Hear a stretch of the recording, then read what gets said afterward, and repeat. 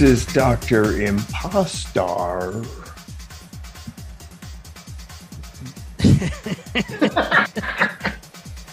This is Professor Feather.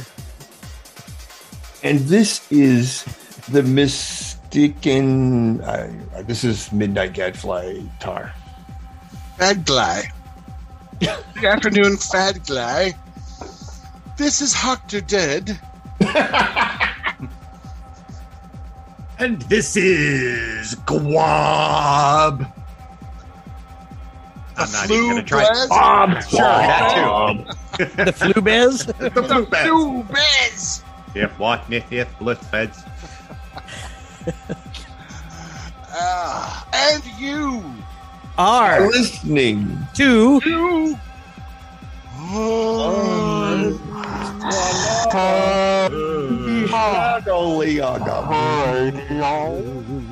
I'm on the Unsane Radio.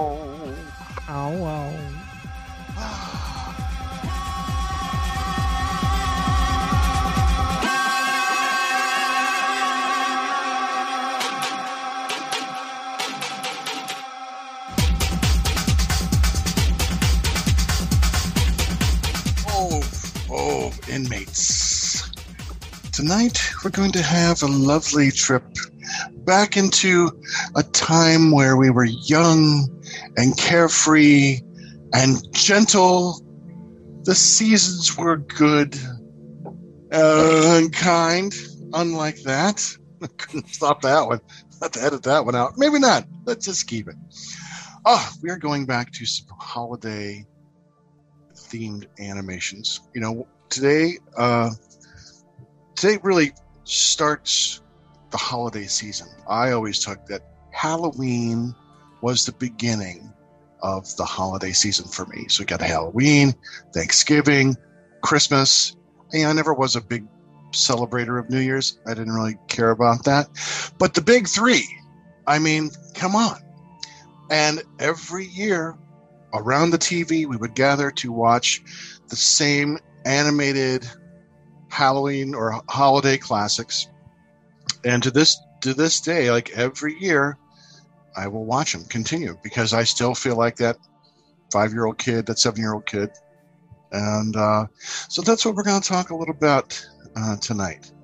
The first one that comes to mind, I think one of the great holiday animated classics is The Great Pumpkin, Charlie Brown.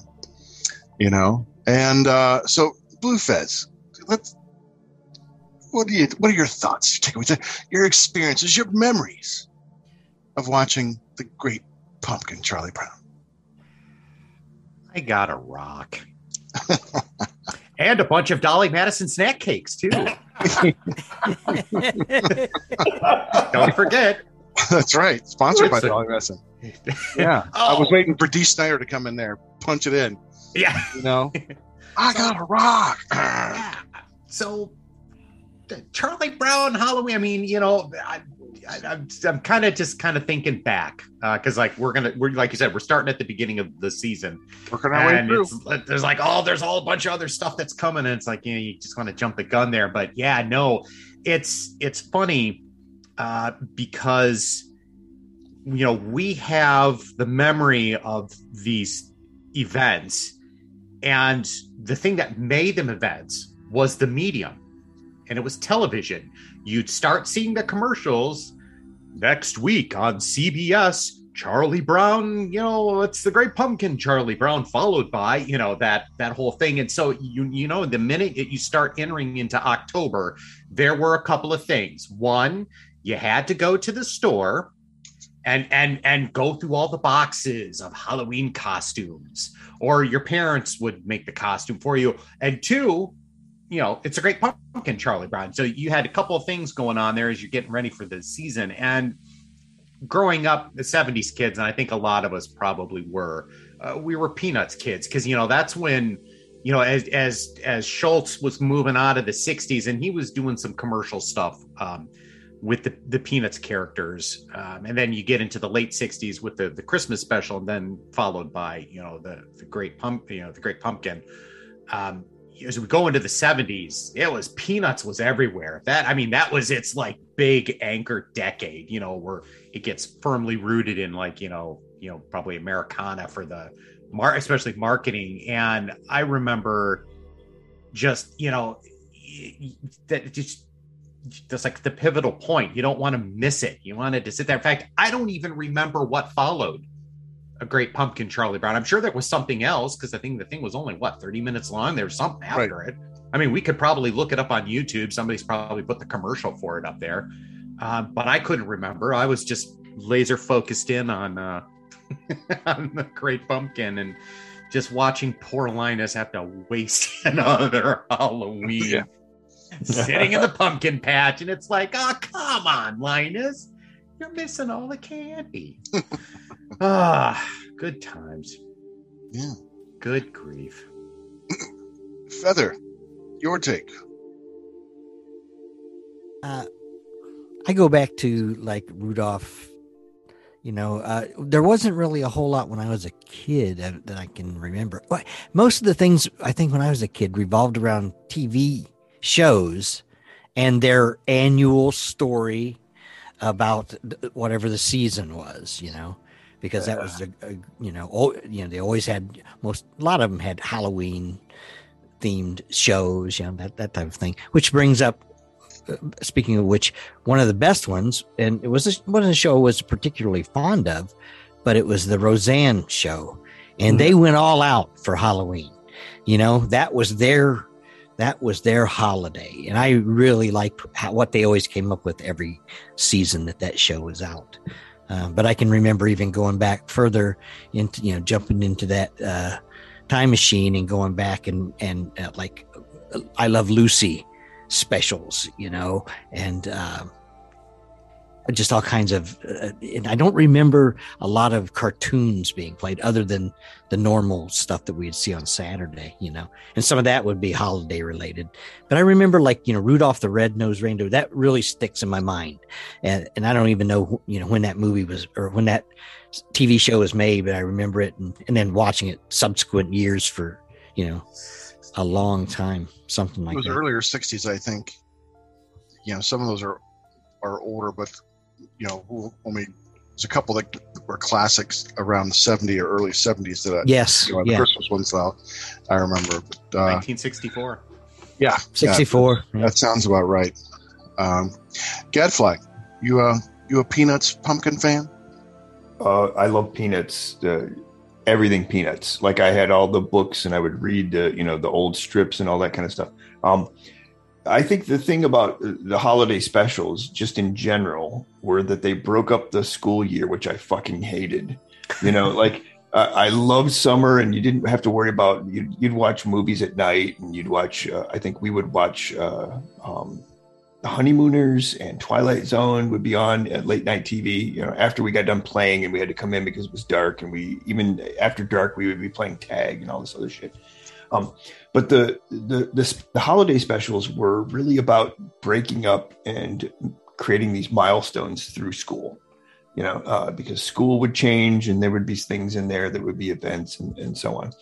And I even remember they would have us watch The Great Pumpkin and the Christmas stuff in an auditorium, in the auditorium with a TV. This little TV would sit in front of everybody sitting in these seats. Nice. And we loved it. We're just like, oh, this is so good. It's not school. It's not like, I'm not filling out a stupid workbook or whatever. This is great. So those were the cool things that I liked about that. But I also, I think The Great Pumpkin came in kind of later for me. I don't think it was on fairly early. I think I remember the Christmas special and the Thanksgiving special from Peanuts were the two hallmarks. And then suddenly The Great Pumpkin showed up, and I'm like, what is this? This is awesome. Yes. And then I would constantly be on the lookout because we had commercials, like Fez was saying, this is the 70s was like, there was like this foraging that we did for media, right? We, the TV guide, you'd mark stuff up in there and you'd be like, oh, what's going on here? And then you would watch these shows and you'd watch the commercials. And you're saying like, what was the commercial after? It was probably Monster cereal, right? So I think the Monster cereal stuff was really something that like burned into our brains, and we found this out at the last convention with at the Cinema Wasteland. Was we had some Monster cereal material, and it was gone in no time. People bought that right up. Blueberry baby. Yeah, but I like that, and I also like Fat Albert ended up coming out with a Halloween and a Christmas special, and I love those. Which is funny because I didn't really like Fat Albert, only because they signified the end of actual cartoons on a Saturday morning. Right, with like Hong Kong Phooey at the 11:30 shows. Yeah, you're like, okay, well, after this, there's no more. It's going to be American Bandstand and all kinds Soul of Train in my cousin's house. Soul Train. Yes, yeah, exactly. Soul Train. Yes. Yeah, and I think that was Saturday morning because before and after was like, before was Patches and Pockets and Uncle Ben, right? Oh, wow. Yeah, I remember. And then after was all this other stuff. New Zoo Review. Yeah. Oh, that was weekdays. Come on. Oh, was it? That was like Great Space Coaster and New Zoo Review. Okay, I don't remember, but yeah, that's going way back. Huh. Well, yeah, I'm right with you there. With you just when you're describing foraging for media in the TV guide, it's like our local newspaper on Fridays gave us like a free TV guide for the following week or on Sundays or something. So I was like grabbed a pen, looking for any monster movies, anything that to watch. But these, with the Charlie Brown Thanksgiving and the Christmas, all those were annual events. And I had, like you, I had the books too. So I had the Great Pumpkin, I had the Charlie Brown Thanksgiving. I think of the three of those, they're all wonderful. I could just watch them anytime. Mm-hmm. There's something about the Thanksgiving one that I just really love. Aside from the weird, like Snoopy fighter pilot mission, that like always bothered me. Even as a kid, I had the book. I'm like, the colors are all nightmare-y. I'm like, this feels like I feel like inside when I eat too much sugar, it feels gross. I have a cinnamon roll for breakfast in my third period. I'm like, I feel gross. I just couldn't articulate it. But I think what it is the dinner they have. The dinner that Snoopy and Woodstock put together with toast and jelly beans. Popcorn. And popcorn and pretzel sticks. I'm like, that is awesome. Like, I want to be at that Thanksgiving dinner, instead of peppermint patties, like inviting yourself to grandma's house, Hey, Chuck, I'm going to come over and crash your party. I think that's what it is. There's a magical moment. And when I hear the guitar right now, I hear it plucking away, and here's Snoopy and Woodstock making out this big spread. I'm like, yeah. That's Thanksgiving, man. You know what it is for me for that one? Little birdie, why do you fly upside down?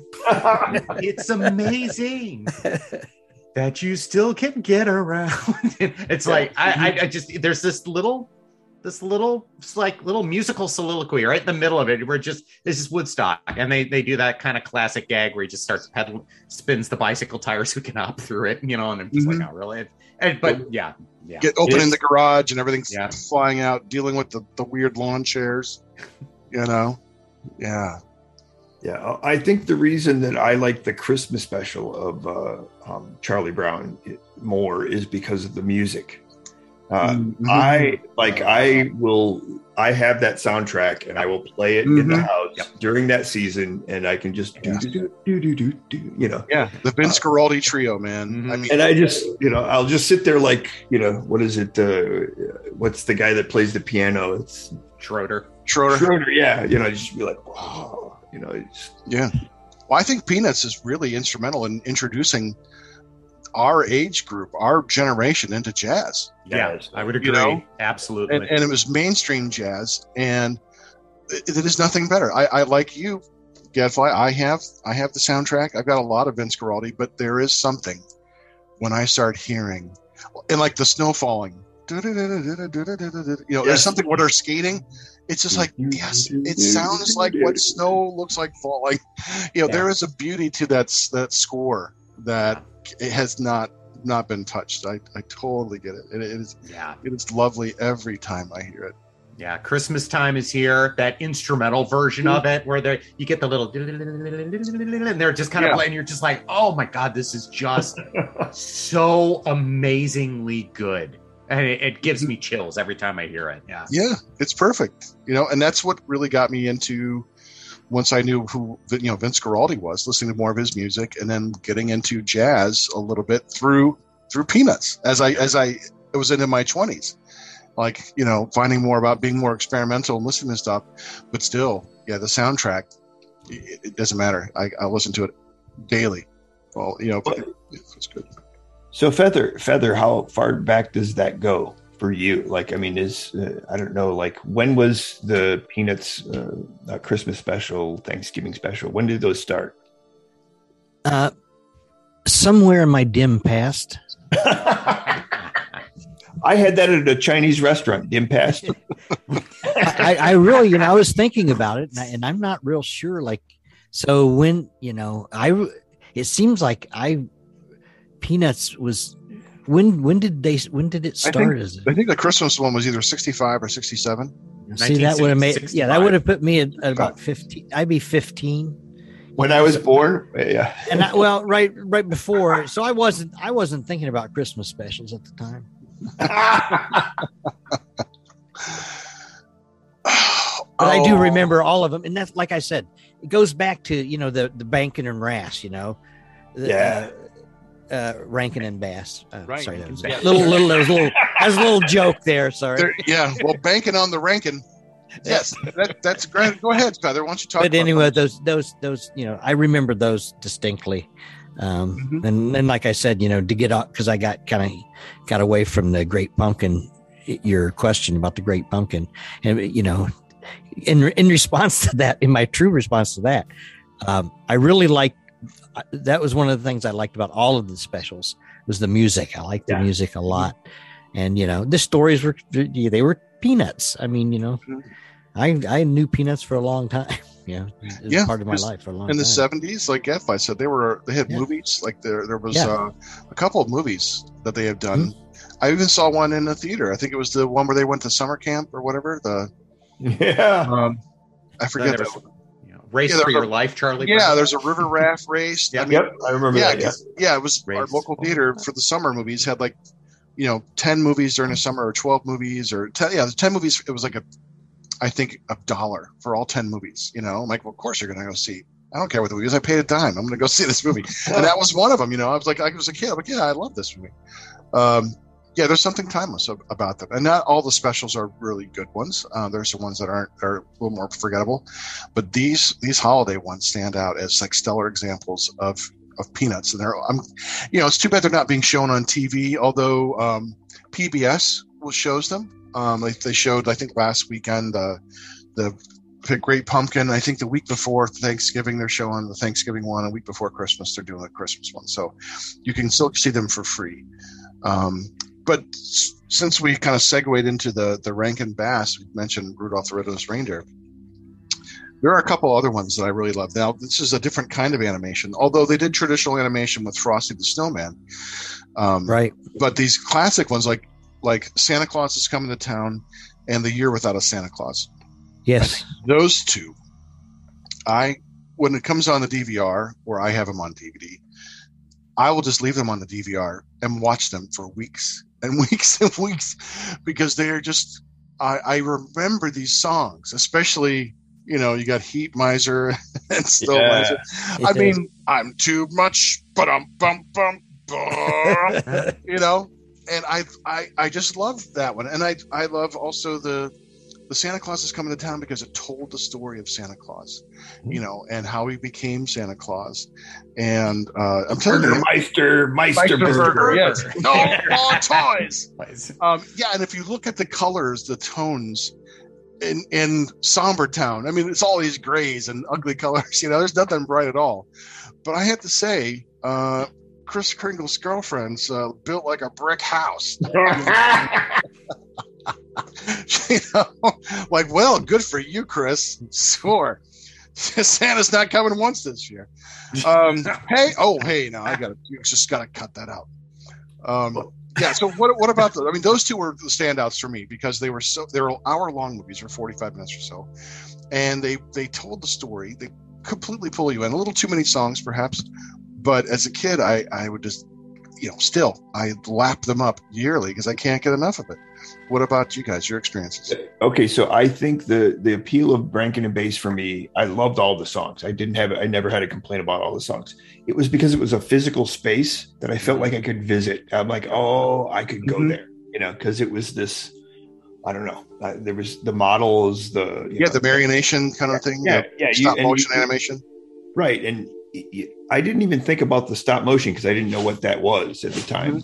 Mm-hmm. But I just thought about like people crafting those things and making these worlds, they're not making them on a computer or anything. They're making physical worlds. It's one of the magical things about Nightmare Before Christmas. That brought me back to Rankin and Bass. Even though I may not be totally in tune with the story of A Nightmare Before Christmas, the physicality of it is just, I don't know, that to me is just, that was as a kid was like, I just want to go there. Yeah. It reminded me of a lot. I used to have my cousins had a Viewmaster, and there was a Winnie the Pooh one with Winnie the Pooh and the Honey Tree that was done with like the animal. Yes. Yeah. And it wasn't cartoons. It was like you could tell this was a real physical bear in a real physical tree. In the last shot where he's like bent over and like scooping up this honey, I'm like, it was like, oh, this is real. I totally get that, Gadfly. I totally understand what you're saying there. Fez? I was going to say, thank you for bringing that up because the Rankin Bass stuff, that's what I remember as a kid. Those early Viewmaster reels where they were actually sculpting these stories. And for me, there's a couple of them. Just a side note here. One of them was The Wizard of Oz, which was just that Viewmaster reel set was just, oh my God, beautiful. And there was one that they did with Raggedy Ann and Andy, where it's the physical, the statues and stuff like that. And there's one where they ended up having to take one of the doll's heads off because she got maple syrup on it, and it's oddly terrifying. And I remember as a kid just being really freaked out about that. But the Rankin Bass, I mean, how many artists, stop motion, tech people were created watching those specials? I mean, I agree with you. It's a physical space, and you just those things. Well, I got to imagine would be great in 3D, but you just kind of want to be part of it, and you can look at them now with an adult eye, with a critical eye, and see, well, yeah, they're kind of cheating on the frame rate, and maybe it's not the tech's not as good. The Hounds. Okay. But still, that just adds to the charm of it. It's not cheap. It's like there were certain decisions that were made because they know, look, we're going to do this on a kind of a television budget. We got to cut some corners, but it just adds to the appeal. It just adds to the delight and the character of these different productions. Year Without a Santa Claus is great because who does Santa's voice? It's Mickey Rooney, right? Yes, Mickey Rooney, right. And you got the subplot where they have to go to, what was it? What was the I name don't feel good, Mom. I'm going to take this year off.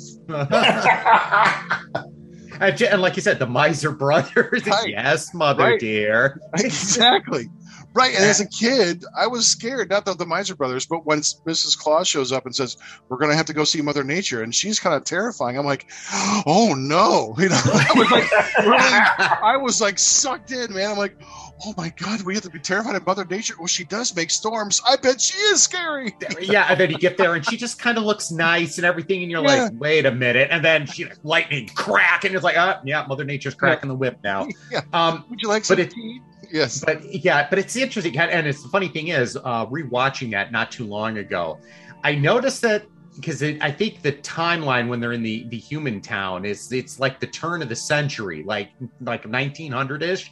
If you look in one of the scenes, Charlie Chaplin's tramp is in one of the scenes, and I was like, oh my God, I never saw that before. The little tramp is walking around. I was like, that's wow. That's awesome.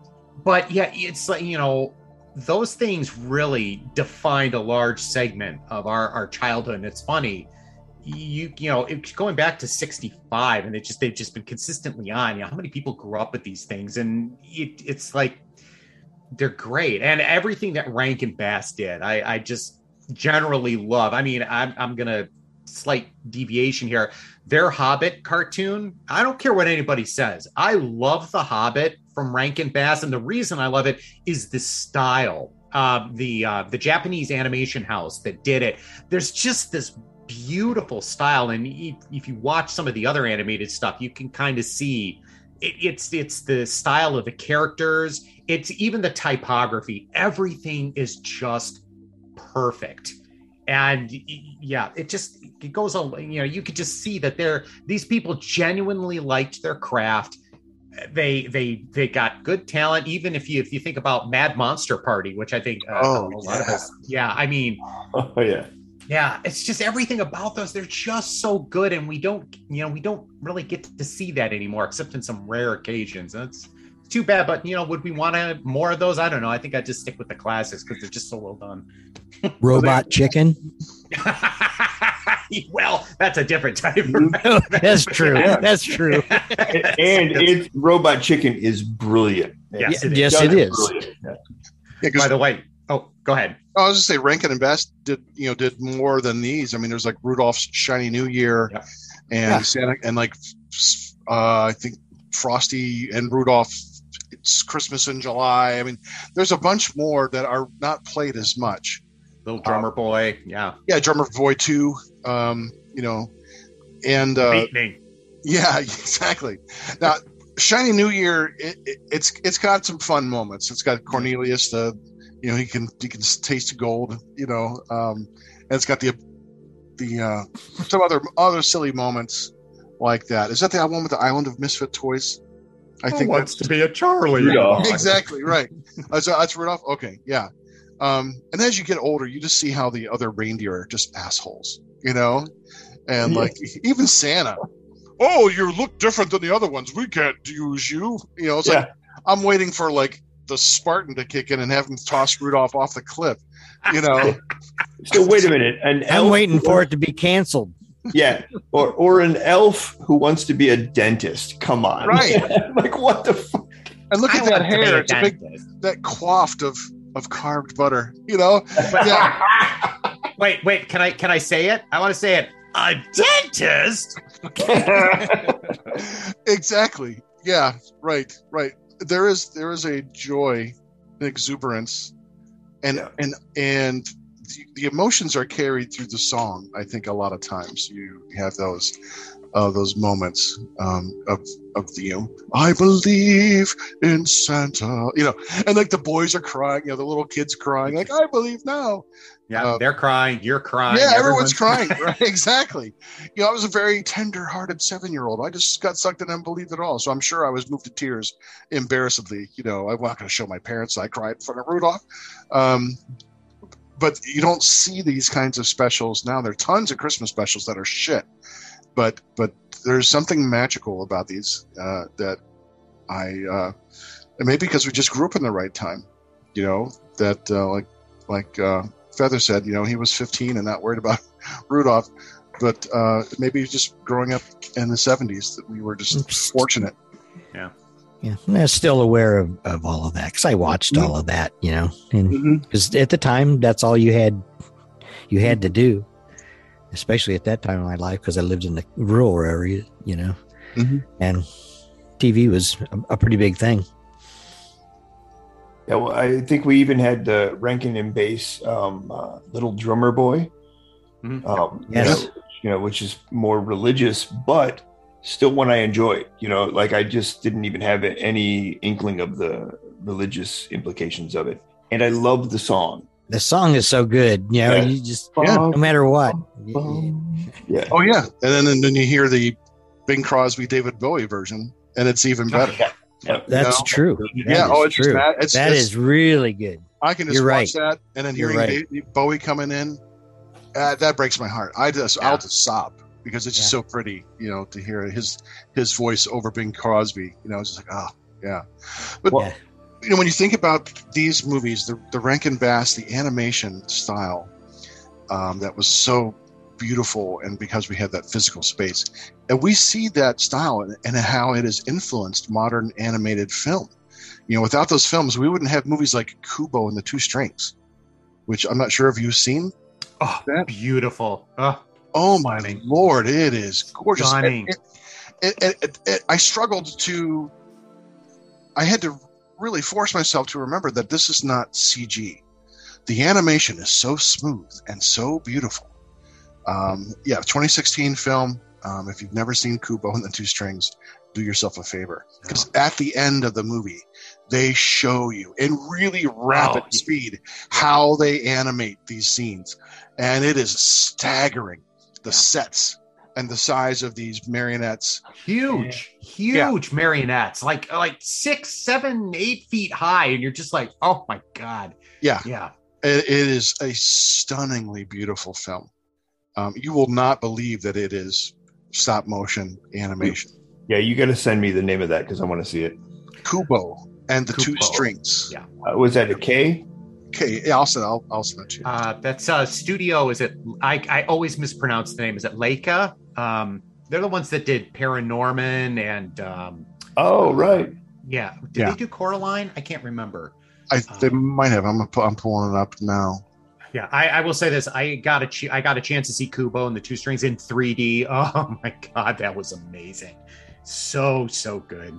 Well, we talk about like all this stuff from the past, but what are the modern classics? I mean, to me, like the modern holiday classics, especially if you go like Christmas, which is the big one, I would say Elf, only because all of the set design and stuff was an homage to Rankin and Bass. Yeah. If you look at his hat and all that stuff, they literally had to stop production because they had to get the rights. Because they said it's too similar, Well, the Santa Claus shows up the snowman, and it's like the same snowman from the the cartoons, and then also the same snowman or the Santa that was used for the commercials. He's riding on a Norelco razor or whatever electric shaver. Yep. Yeah. And I always look at that snowman, and my first thought was, as a kid, it's still today because it looks so much like it. Is like it looks like soft serve ice cream, like vanilla ice cream, all frosty. I'm like, I want. Well. The nice thing about Elf is no CG or very little CG. They did all forced perspective and all this, just traditional camera work to get everything to go. And it was funny because they shot all this stuff and then they were worried that they weren't going to be able to go with it, So they're like, if we have to redo it, or maybe we should color correct his hat so it doesn't look the green of, the dentist elf and stuff like that.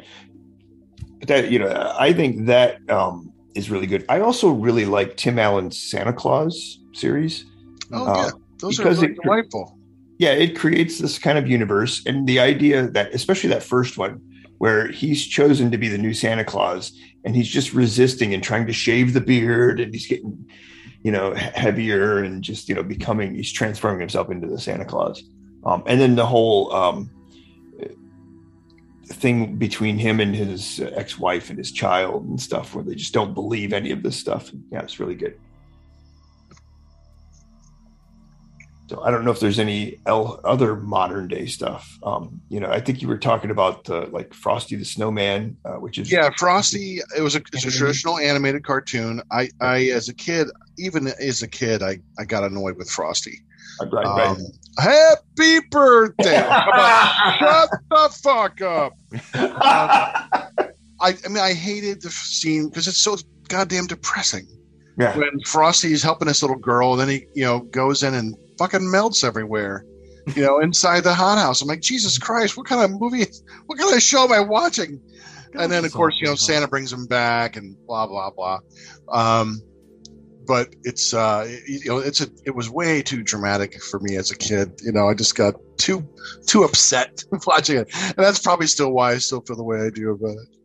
But I think a lot of those shows were when I realized I was a visual artist, that I was visually stimulated, because I think the Rankin and Bass animated stuff that was 2D animated was very much about shape language. Like you really just had these great shapes. Whereas when I watched Peanuts, it was line language. Like everything was just these weird. You're like, I don't even understand how that line makes, Charlie Brown's head, Yeah. or Linus's blanket, and all that kind of stuff. So I think those kinds of things were things that I responded to without even knowing I was responding to them.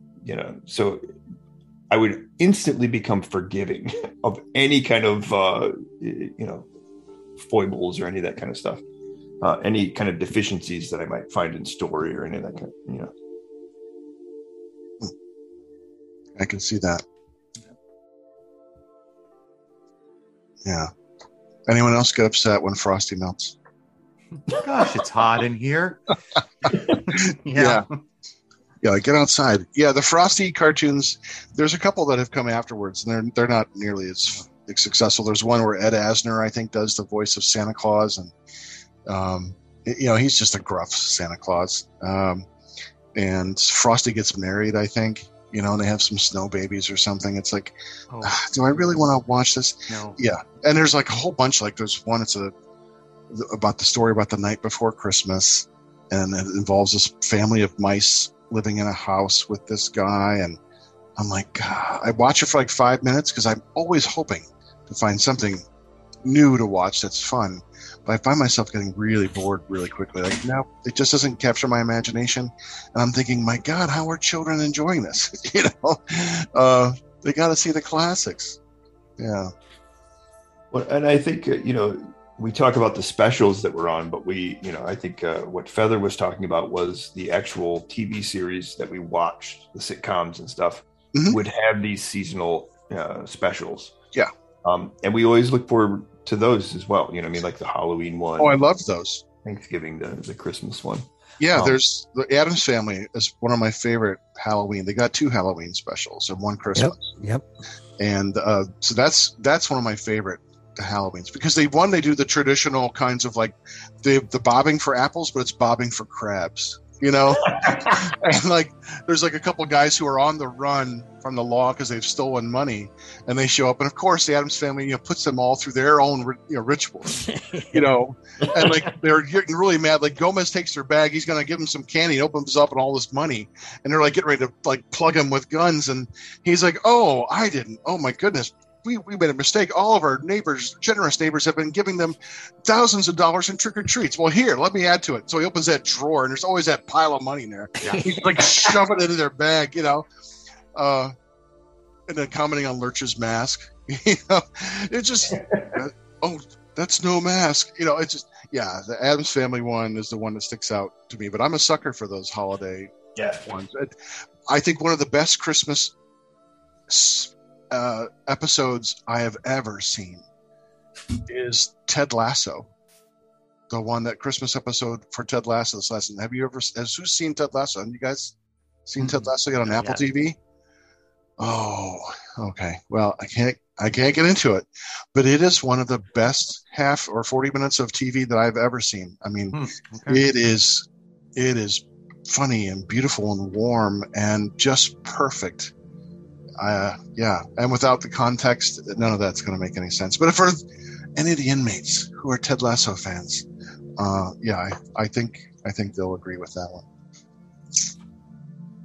Yeah, and as I said, I think the whole phenomena is, being a child, your world is very condensed. So these are like little things that populate this very condensed world, that you then just look forward to, and you actually plan and wait for these things, because it's not streaming, it's not on demand, it's literally an event in a time, and if you miss it, oh, you're so fucked. Only repeated once, usually. Yeah. Right. Yeah. Unless it's a special, then it's not repeated. Right. And if I remember correctly, I think, didn't they used to show Chitty Chitty Bang Bang at Thanksgiving as well? Yeah, for a while they did. Yeah, that was. So you had Chitty Chitty Bang Bang. You had Wizard of Oz was at Thanksgiving sometimes, and then I think what was the other one? King Kong. Well, I had Channel 43 out of Cleveland. They showed King Kong on Thanksgiving. Yeah, that's true. Willy Wonka was the other one that was shown. Yeah. Okay. Yeah, so you had these rotating things that were not holiday themed, but they would always be shown during a holiday. They were magical escapism. Yes. Yeah. Exactly. Yeah. Oh yeah. Yeah, and we knew it. Like we would just look in. We'd be like, "Where is it in the TV guide? Mhm. You know, or where is it in the newspaper?" Mhm. The peach. Well, section. one of my more modern. Yes. We've talked. Yeah, we've talked about this before. One of my more modern one is the movie Christmas Story. Oh, okay. Oh, yeah. yes. How could we forget that one? Yeah. I You'll didn't. shoot your eye out. Yeah. Yeah. But anyway, that's almost an annual thing for me. Yeah. I watch that. That Mhm. kind of denotes the season for me. I just What love. I think the evocation of that time period Yes. is just so spot on. I mean, just so spot on. Yeah, just that's a Christmas tradition for me.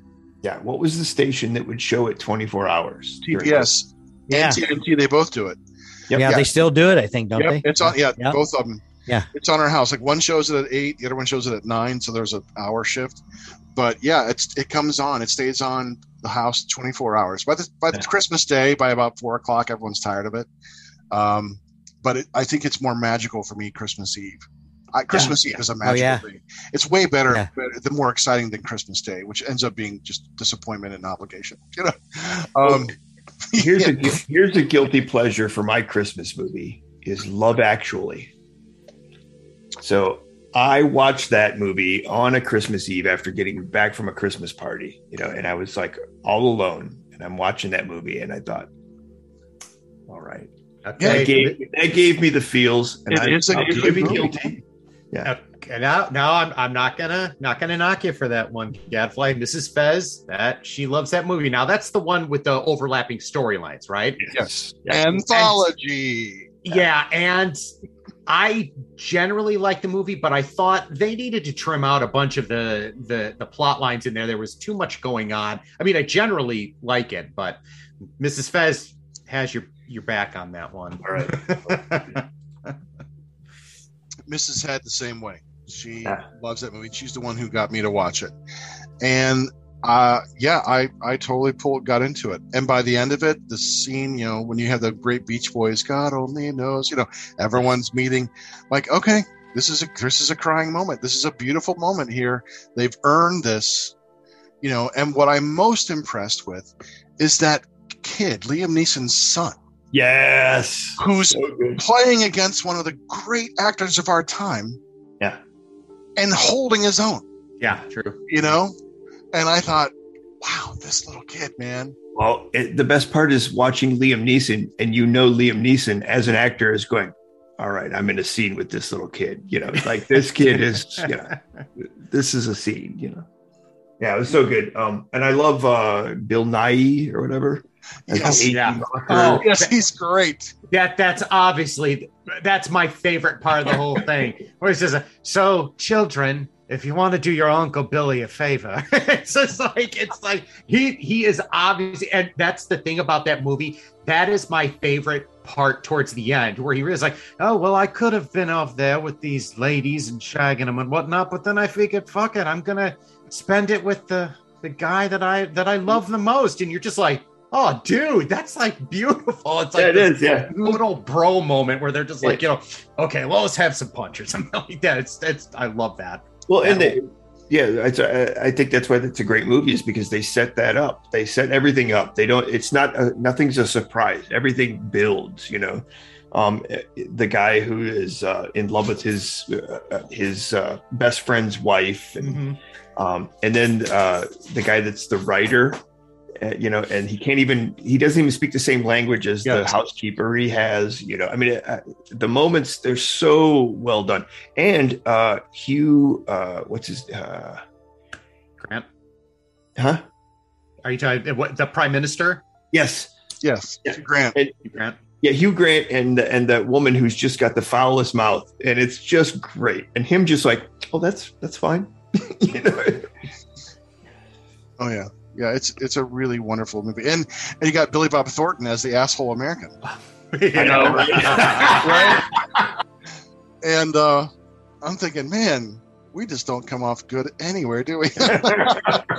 And I would like to say for the record that Hugh Grant's assistant, yeah, those thighs were nowhere near as big as tree trunks. Whoever said that was an asshole. Right. I think they were perfect. They Somebody were, was absolutely. Somebody was crazy. That was I crazy. would have fallen in love with every woman in that movie. Was it Alan Rickman and Emma Thompson? Was it? Yeah, right. And the flirting girl. Yes, she was naughty. Yeah. Emma Thompson's always charming.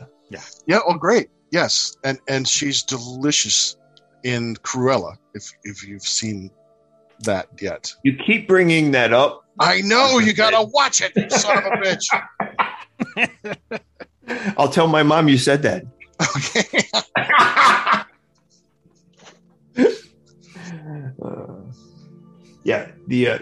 Cruella. It's actually on my list to watch Cruella. Yeah, it's great. And I really love the story, the two body doubles. It's just just sitting there going through the motions, making sex and talking like it's just so matter of fact. It's just funny. Well, but it's amazing. It's amazing how many people that I would never think would recommend that movie to me have recommended that movie to watch. They're like, no, just watch it. So I feel the same way with Love Actually, because I started telling people about that and they're like, what the fuck are you talking about? And I'm like, no, watch that movie. Right. It's a movie I did not want to watch. I did not want to like it. But good is good. I mean, it's not a rom-com necessarily or chick flick or whatever the term it is. It does have a lot of those, pushes a lot of those buttons, but it earns a real drama. It has, romance. It has a real earned comedy and a lot of good feels. I mean, there is something exuberant about it and celebrating the highs and lows. It is a really, really well-crafted film. When it's with Love Actually, the title itself, people say it wrong. They go Love Actually, and I'm like, no, it's Love Actually. I mean, that's really what the stories are about. It's love actually. It's like it's a very kind of matter of fact thing that happens at the end. So, all right. Any other guilty pleasures or non-guilty pleasures? Go ahead. Okay, if we're gonna do this, and then I'm just gonna come out of the closet on this one. I also like The Holiday with Cameron Diaz, Kate Winslet, Jude Law, and Jack Black. I'm sorry. Done. Yeah. Yep. I am a unapologetic fan of Jack Black. I'm sorry when he shows up as a Hollywood composer, and he's kind of like, well, they're actually putting him in kind of a romantic lead. I'm like, okay, well, that's kind of ballsy. Although he never kisses Kate Winslet, which I'm like, come on, guys. Screw that. But there's that nice subplot with Eli Wallach as being the screenwriter from the golden age of Hollywood. And it's much like Love Actually. It's kind of the same thing for me. It's just this guilty pleasure where I like the performances, even though, I don't know, one could argue that Cameron Diaz comes off as a little, I don't know, but yeah. And I have Mrs. Fez to thank for that. And it's one of those things where, I just enjoy this because I just like the idea of the Jack Black as a Hollywood composer, score composer. Jude Law just makes any part he plays in, right? Yeah, he's good. And he's likable in this. And you feel kind of sorry for him when you find out his thing towards the middle of the movie. It's like, oh. So I think we'd be doing a disservice to Christmas movies if we forget Batman Returns. So that is true. Epic. Yeah. I mean, if we're really going to get into there, but we could also go down to like Black Christmas and, all kinds of. If we don't include Batman Returns, I'm going to have to show you my French flip a trick. And scented or unscented. I mean, as far as the guilty, not guilty, I've been enjoying since 2018 now, 2019. Let's see, some Hallmark Christmas movies. Okay, you're off the podcast. Thank you. Woo, been waiting for that. Right, canceled. It's right. There's three plots that all the movies revolve around, and I've actually made up a bingo card that I'm putting out this year. It's like a Hallmark Christmas movie bingo card, that it becomes a joke. They are saccharine sweet, and it's I had to follow those guidelines when writing my first cozy in that regards. But there's a couple that stand out that are kind of entertaining. Not all of them, because again, after you see a couple, it's like listening to a Ramones song or a Motorhead song. You kind of know what you're going to get. There's not much variation. And if you're into Motorhead and Ramones, then you're going to like it. But otherwise, you're like, okay. So yeah, I'll watch maybe 5 or 6 during the holiday season. I tend to find myself fast forwarding more often than I used to. Like, oh, I've seen this one. Let's just go to the 5 parts I like. But I'm not seeking them out. But if it's on, I like the ones that try to weave in comedy. They're very few and far between. And I got the hots for Alicia Witt. She's in all these movies. She was also in the Exorcist TV show. So Alicia, if you're listening, Doctor, why don't you come on the show? Yeah. Heather loves the Hallmark. I would love to come on the show, Doctor. From Heavy Metal Horror, I did email her and invite her on the show. So because she's in The Exorcist, and she was also in Urban Legend, the movie with like 1998 or something. Yeah. So and I couldn't act in any of them. I'm sorry. She plays cute girl next door.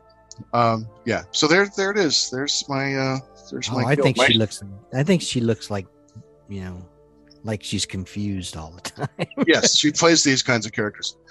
She looks that way. I don't know. Yeah. She was in one of my favorite TV shows. So what was that? Law and Order: Criminal Intent. Oh, okay. Oh, that's right. I forgot about that. Yeah, she was in. I'm gonna cue Drayton Sawyer, and first the glory, and then the shame. Wasn't she Sybil Shepherd's daughter? Yes, I think so. In Moonlighting or whatever. That sounds about right. Was it Moonlighting or whatever that was? It was not Moonlighting. It was the Sybil Shepherd show. The Two Drunk. That was based on the English show, right? Yeah. And she played her daughter, didn't she? Maybe. All right, then she did. Could be. Yeah. No, she did. I can redeem myself with bringing up an episode of MASH. That was a very special Christmas. Oh! And with that, we're going to get out of here. And you have been listening to A Severely Cut Off Dr. Head. Oh! Gadfly's only taking tips. Go ahead. On Unsane Radio. Sane. On. I said on. I want to hear about the mashed potatoes. What? I'm not gonna tell you. I got caught up. No. It was a Christmas episode where a soldier comes in. He's going to die. They cannot save him, but it's Christmas Day. And Hawkeye's even like in his Santa Claus outfit because they were going to do something with the kids from the orphanage. And he dies right before, a few minutes before midnight, January 25th. And Hawkeye pushes the clock ahead so he can fudge the papers because he didn't want this soldier's kids to have their dad die on Christmas Day. Yeah, that was a good episode. And I thought yeah. I mean, MASH as a whole, we could do shows on that one. That's such a phenomenal that's correct. But you're right. That was a very good episode. You're absolutely right. And that was the thing about MASH is they had great episodes or they had a bunch of shit episodes. It was really there was no in between really. It was just they either hit it or they just didn't. For me, at least, when watching that. However, I watched every single one from the time it aired till the time it was done.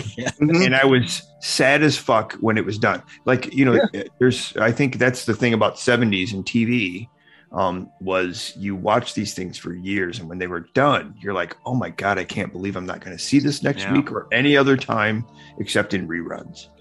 I think the Bob Newhart show. In reruns and more. Yeah, in reruns. Right. But, like Bob Newhart, the first one, and then what was the Newhart show? Newhart. Yeah, when they did the most brilliant end of a series ever. Yeah. Yes. He wakes up in his old show. Mm-hmm. Can you wear more sweaters? Yeah. That was a great show. I enjoy those first 4 seasons are really funny of the new Bob Newhart. And then I noticed after binging him, it's on Hulu. After that, there was a change in the writing staff, and then Bob becomes this snarky, smartass cocksucker, and you just kind of hate him. He's like really condescending to women. You know, all these like anti-feminist jokes are coming into the show, stuff that was never really done earlier. But we'll talk more about that later. That was the Newhart show or the Bob Newhart? Bob show? Newhart from the 70s, where he's the psychologist. Yeah. Because I think I actually like the Newhart show better. That was in the 80s. Yeah, it took a couple seasons to kind of find themselves, but once they got in with that was great. Larry, but it was almost like that Green Acres or whatever. Yeah, very much so. Green Acres. Yeah, very, very much so. Without the great things. We could totally do an episode on like TV shows and the tropes, they had. And it's funny because like Feather, your TV shows in the 50s and 60s were things we all experienced in rerun. Right. I know. Yeah. Ad nauseum. Like they were on all the time. Like I can't tell you how many times I've seen every episode of the Beverly Hillbillies or Bewitched or, just because they were on all Gilligan's Island. My three sons. Come on, Grandpa Charlie. My three sons. Yeah. Oh, My Three Sons. Right. Yeah. See, that goes back into my childhood. Yeah. And then or moved Mr. on Ed. up. 'Cause it was on for a while. Mr. Ed, My Favorite Martian. Yeah. Francis the Talking Mule. Those movies, but all that stuff. Yeah, it was Honeymooners. You Bet Your Life. Yeah, I Love Lucy. We talked about. Yeah. Oh God. Okay, I think I Love Lucy is genius. Like I've watched them again, and they are funny. They still hold up. It's funny. And here's the other one: is Benny Hill? No. Jack Benny. No, Jack Benny. Oh my God, yes, Jack Benny. I saw an episode with him and Bob Hope that was like live. And on Tubi, they have a blooper reel of all these old shows. If you haven't seen it, you should watch it on Tubi. It's so funny. And they show the whole episode of him, Jack Benny and Bob Hope going to the jungle.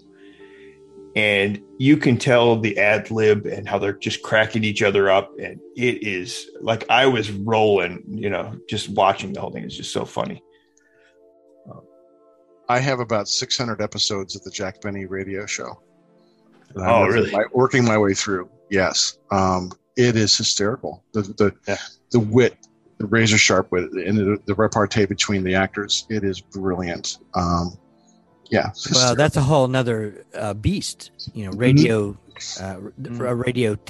radio play. Right. I started to say radio teleplay. Right. Yeah. And radio. That's just amazing what they were doing. And live television, because that's what Jack Benny, a lot of that was live television. Right. Are there more episodes on Tubi or just a blooper reel? There's a couple of blooper reels, but I would watch them because they're like 3 hours long, and they're with all these shows from the 50s, 60s, nice. And they're really funny. Yeah, you guys want to watch me take a dump? Say.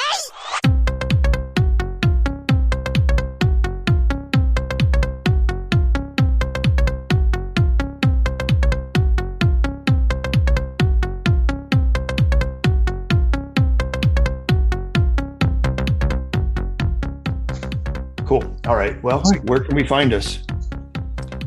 We can find us on the Facebook page. Just go type Facebook and you'll get there. You can say it in a lot of instances. You can just say, "Hey, insert your favorite bot computer name." Hello, computer. Yes. Exactly. And you can access Unsane Radio on Facebook. You can access Tar and Feather on Facebook. Just type in Tar and Feather /Psychocinema. No slash. It's Tar and Feather Psychocinema. And you'll find it. Unsaneradio.com is a good place to go. Unsaneradio.com, yes. With all good the great pictures. artwork. Oh, yes. Yes. And you can even search through all of the episodes. If there's some character you want to know about or some movie that you want to know about, we've probably covered it at some point. And if you type that in the search, it'll come up in whatever episode that we're in, as long as it's in the description. What else can you find at Unsane Radio?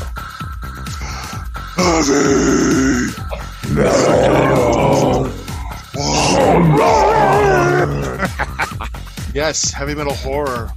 By the time this one comes out, we will be interviewing Nibs Carter of Saxon and Matt Thompson of King Diamond. Yes, we got some big stars coming on. Yeah, it's pretty awesome. And let's not forget, also, the greatest comic strip of all time. We Freaks on Facebook, WEEFREEKZ. Sideshow Kids with a little taste of life. Enjoy it. FRKZ, that's the radio station. Yeah, right. It's funny. What I love most about your comic book, Fez, or your comic strip, is that there are times where it is like laugh out loud hysterical, and there are other times where it hits me right in the feels. I mean, it is a